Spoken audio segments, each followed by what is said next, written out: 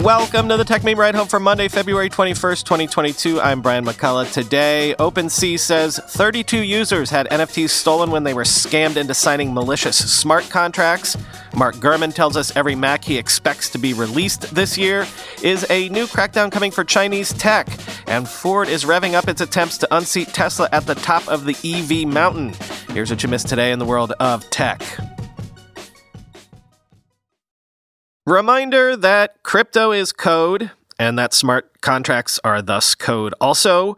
Code with, often, irreversible mechanisms inside them. The latest example is OpenSea says 32 users had NFTs stolen from them as part of a targeted phishing campaign that scammed them into signing malicious smart contracts. In other words, this isn't just stealing your password and then stealing your stuff. This is tricking you into actually signing away your stuff because the contract allowed it to happen. And thus, in the world of this enforceable contract, it wasn't illegal? Quoting CoinDesk, in the wake of a series of viral tweets from panicked NFT traders, leading marketplace OpenSea says it's investigating, quote, rumors of an exploit regarding smart contracts connected to its platform, a vulnerability that may have cost traders valuable tokens. We are actively investigating rumors of an exploit associated with OpenSea related to smart contracts, OpenSea posted to Twitter Saturday night, U.S. hours. This appears to be a phishing attack originating outside of OpenSea's website. Do not click links outside of OpenSea.io, end quote. Around 10:50 p.m. Eastern Time, OpenSea CEO Devin Finzer followed up in a tweet that, quote, 32 users thus far have signed a malicious payload from an attacker and some of their NFTs were stolen. He added that the company is, quote, not aware of any recent phishing emails that have been sent to users, end quote, and suggested a fraudulent website may be to blame. OpenSea had planned to revise its smart contract, the code governing its trading platform, essentially, by releasing a brand new contract on Friday. The upgraded contract was intended to ensure old, inactive listings on the platform would eventually expire. On Twitter, traders shared what they'd initially thought were official OpenSea emails about the migration process from Contract A to Contract B. PeckShield, a blockchain security company that audits smart contracts, stated that the rumored exploit was, quote, most likely phishing, a malicious contract hidden in a disguised link. The company cited that same mass email about the migration process as one of the possible sources of the link. The apparent attacker's address, which the blockchain explorer website Etherscan has already slapped with a phish/hack warning badge, holds about $1.7 million worth of ETH, as well as 3 tokens from the Bored Ape Yacht Club, 2 Cool Cats, 1 Doodle, and 1 Azuki, end quote. And quoting The Verge, the attack appears to have exploited a flexibility in the Wyvern protocol, the open source standard underlying most NFT smart contracts, including those made on OpenSea. One explanation, linked by CEO Devin Finzer on Twitter, described the attack in 2 parts. First, targets signed a partial contract with a general authorization and large portions left blank. With the signature in place, attackers completed the contract with a call to their own contract, which transferred ownership of the NFTs without payment. In essence, targets of the attack had signed a blank check, and once it was signed, attackers filled in the rest of the check to take their holdings. I checked every transaction, said one user who goes by Niso. They all have valid signatures from the people who lost NFTs, so anyone claiming they didn't get phished but lost NFTs is sadly wrong, end quote. OpenSea was in the process of updating its contract system when the attack took place, but OpenSea has denied that the attack originated with the new contracts. The relatively small number of targets makes such a vulnerability unlikely, since any flaw in the broader platform would likely be exploited on a far greater scale. Still, many details of the attack remain unclear, particularly the method attackers used to get targets to sign the half-empty contract. Writing on Twitter shortly before 3 a.m. Eastern Time, OpenSea CEO Devin Finzer said the attacks had not originated from OpenSea's website, its various listing systems, or any emails from the company. The rapid pace of the attack, hundreds of transactions in a matter of hours, suggests some common vector of attack, but so far no link has been discovered, end quote. So, I tweeted over the weekend, say what you will about the 3,000-year history of capitalism, but it has pretty much locked down property law and the mechanisms therein.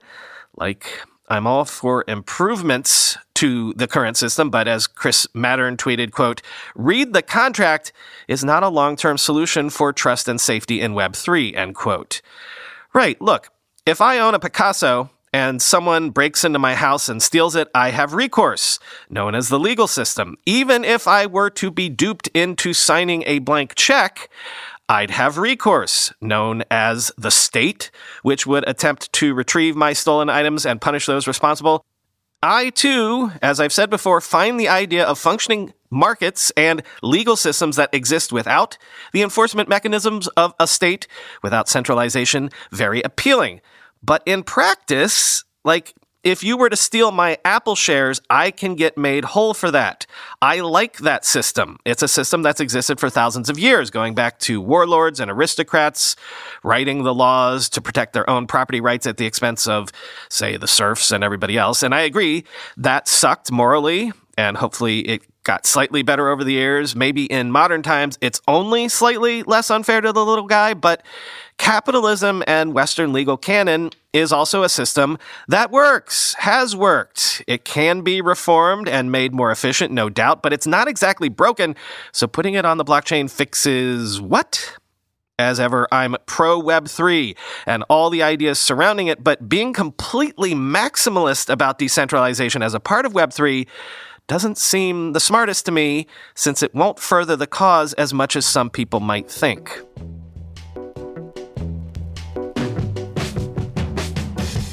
Mark Gurman has listed what he feels like will be Apple's full lineup of Mac releases in 2022.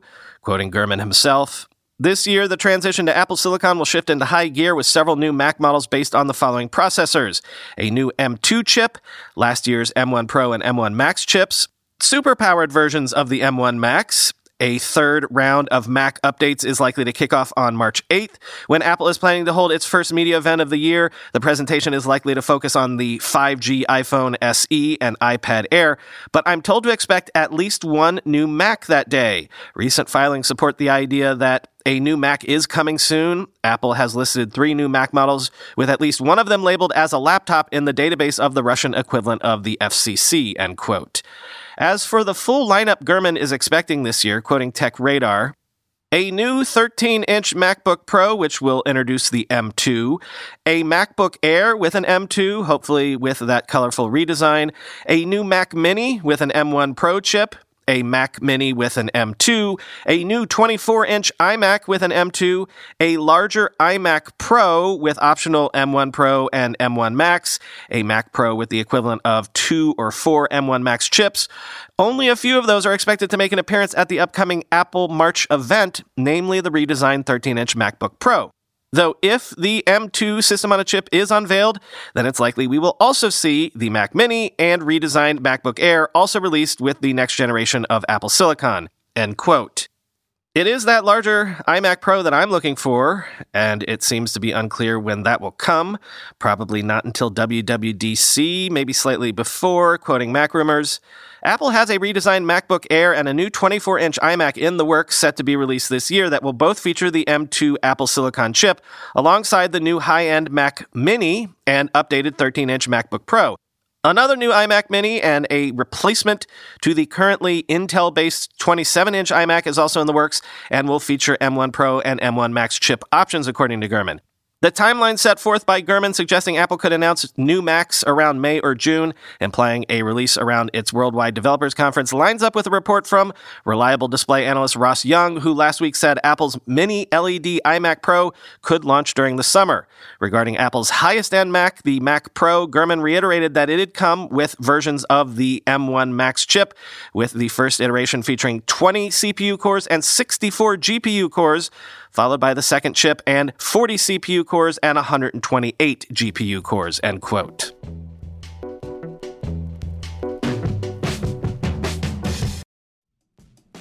When you go through airport security, there's one line where the TSA agent checks your ID and another line where a machine scans your bag. The same thing happens in enterprise security, but instead of passengers and luggage, it's end users and their devices.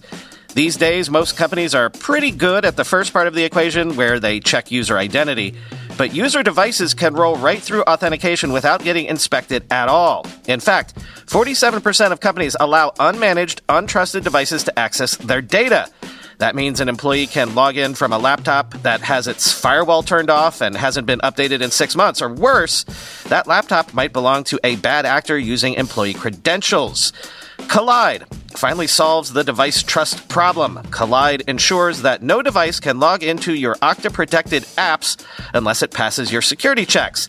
Plus, you can use Kolide on devices without MDM, like your Linux fleet, contractor devices, and every BYOD phone and laptop in your company. Visit kolide.com/ride to watch a demo and see how it all works.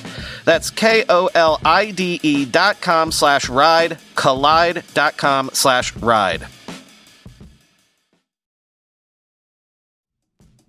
Let's be real for a minute. Most guys would wear a t-shirt every day of their lives if they could.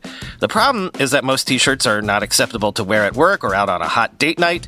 But today's sponsor, Cuts, has finally changed that. Cuts t-shirts are such high-quality, wrinkle-free, and so buttery soft that you can look like you're dressing up even when you're dressing down. Yeah, you heard that. Wrinkle-free. You never have to substitute comfort for fashion ever again. If you see me in a t-shirt, it's likely one from Cuts. I'm also a huge fan of their AO 5-pocket pants. The right sort of step up from jeans without going all the way into dress pants, like literally my ideal Venn diagram of professional looking but comfortable feeling. When you touch something from Cuts, you can immediately feel the quality. Their proprietary fabric blends are ridiculously soft and breathable, they don't wrinkle, and they look way more expensive than they actually are. For a limited time, our listeners get 20% off your entire order when you use code RIDE at checkout. That's 20% off your order at cutsclothing.com with promo code RIDE. Please support our show and tell them we sent you. Experience the perfect blend of style and comfort with Cuts Clothing. Cutsclothing.com, promo code RIDE for 20% off. Putting this on your radar real quick, Tencent shares fell 5.2% on Monday as Chinese tech stocks had their worst two-day drop since July 2021, amid fears of a new round of regulatory crackdowns by the Chinese government. Quoting Bloomberg, traders pointed to everything from warnings from regulators over the weekend about scams in the metaverse to talk about yet more curbs on the gaming industry. Separately, Chinese authorities told the nation's biggest state-owned firms and banks to start a fresh round of checks on their financial exposure and other links to Jack Ma's Ant Group, Bloomberg reported after markets closed. Alibaba, which owns a third of Ant, fell 3.9% prior to the report. Hong Kong's Hang Seng Tech Index, which tracks the biggest Chinese tech firms, lost 5.9% over 2 sessions, the most since July. The decline started Friday when Meituan plunged as much as 18% after Beijing rolled out a new policy to curb the delivery giant's service fees, end quote.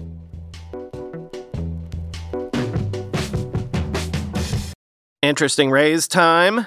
Primary Bid, which helps companies include ordinary retail investors in IPOs and follow-on fundraises, raised a $190 million Series C round led by SoftBank's Vision Fund 2, quoting TechCrunch. Thanks to the growth of fintech, financial services like investing are getting ever more accessible to the wider population of consumers. Now, one of the bigger players pushing the boundaries of that concept is announcing a big round of funding on the heels of strong demand and what it believes are even bigger opportunities ahead.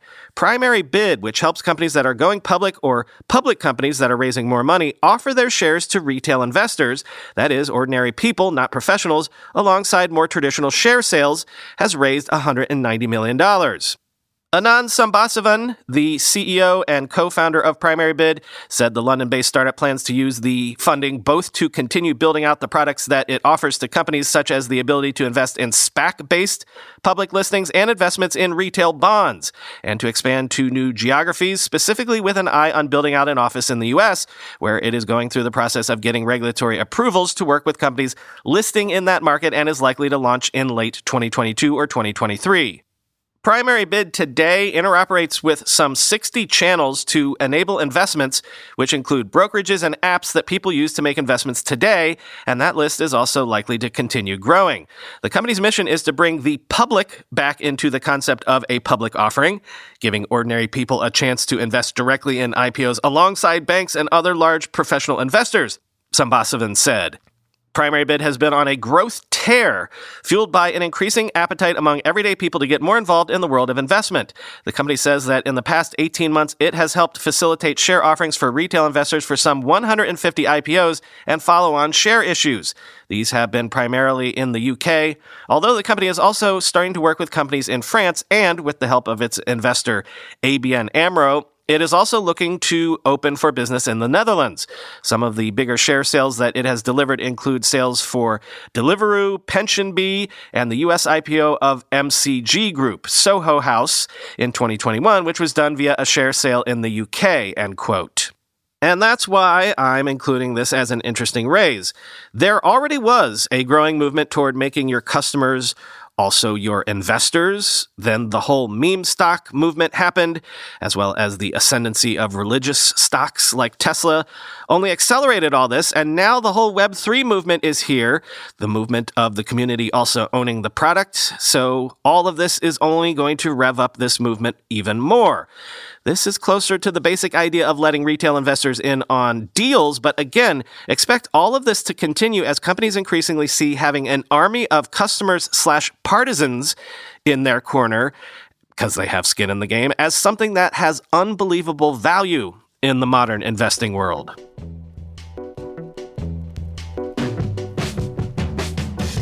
Finally today, speaking of Tesla, for the first time, the Ford Mustang Mach-E has claimed King of the Hill status, at least in terms of reviews, knocking the Tesla Model 3 off the top spot in the Consumer Reports EV Pick of the Year, quoting The Verge. Tesla has long dominated Consumer Reports EV rankings, with the Model 3 holding the top position the past 2 years, but the publication says a variety of factors, including ride quality, reliability, and the in-car user experience, have led it to crown a new winner in the Mustang Mach-E. Make no mistake, the Model 3 is still a great choice, and Consumer Reports recommends it, CR's deputy editor Jeff Bartlett writes today, but the Mustang Mach-E is also very sporty, plus it's practical and easier to live with. The Ford is also quieter and rides better. Both cars have large infotainment center screens, but the Mach-E's is far easier to operate and doesn't require multiple steps to activate routine features, such as using the defroster or adjusting the mirrors, as with the Tesla, end quote. Consumer Reports sends its members a survey each year to gather information regarding reliability and drive quality, as well as a host of other factors. This year, the publication's members, quote, reported very few problems with the Mustang Mach-E so far, giving it an important advantage over the Model Y and even the Model 3, end quote. CR notes that the Mach-E is more similar to the Tesla Model Y than the Model 3, but that the Model Y's issues with reliability have kept it out of its top picks. Most notably, the publication praises Ford's decision to include a driver monitoring system in the Mustang Mach-E, earning the vehicle an extra 2 points in its overall score. Tesla has long resisted efforts to include a DMS in its vehicles, despite pushing more software updates for its advanced driver assist systems that would benefit from a more robust driver monitoring system. Ford recently introduced its hands-free driver assist system, dubbed Blue Cruise, via an over-the-air software update to its 2021 Mustang Mach-E vehicles. Owners pay $600 for a 3-year subscription to Blue Cruise. An infrared sensor monitors the driver's eye movements, and the vehicle will issue a series of alerts if the driver's attention begins to wander. In contrast, Tesla's system only requires a hand on the wheel and has no system for monitoring the driver's visual gaze. This isn't the first time CR has soured on the Model 3. Back in May of 2018, the organization said it could not recommend the electric car due to a shockingly long stopping distance during emergency braking tests. Tesla CEO Elon Musk attacked CR's methods, but later Tesla shipped an over-the-air update that improved the vehicle's braking distance by nearly 20 feet. The update mollified CR, which went back to recommending the Model 3. The Tesla Consumer Reports relationship is a veritable roller coaster ride, though. Back in 2015, the publication broke its own rating system in its effusive praise of the Model S P85D. But that love affair started going south almost immediately when it surveyed about 1,400 Tesla owners and used that data to project a, quote, worse than average overall problem rate, end quote, for new buyers over the lifespan of the vehicle. As a result, it pulled its coveted recommended rating for the Model S, end quote. I think for this week's bonus episode / Twitter Space, we're going to try to do my annual check-in on the world of Elon Musk. Working on booking that. More details soon.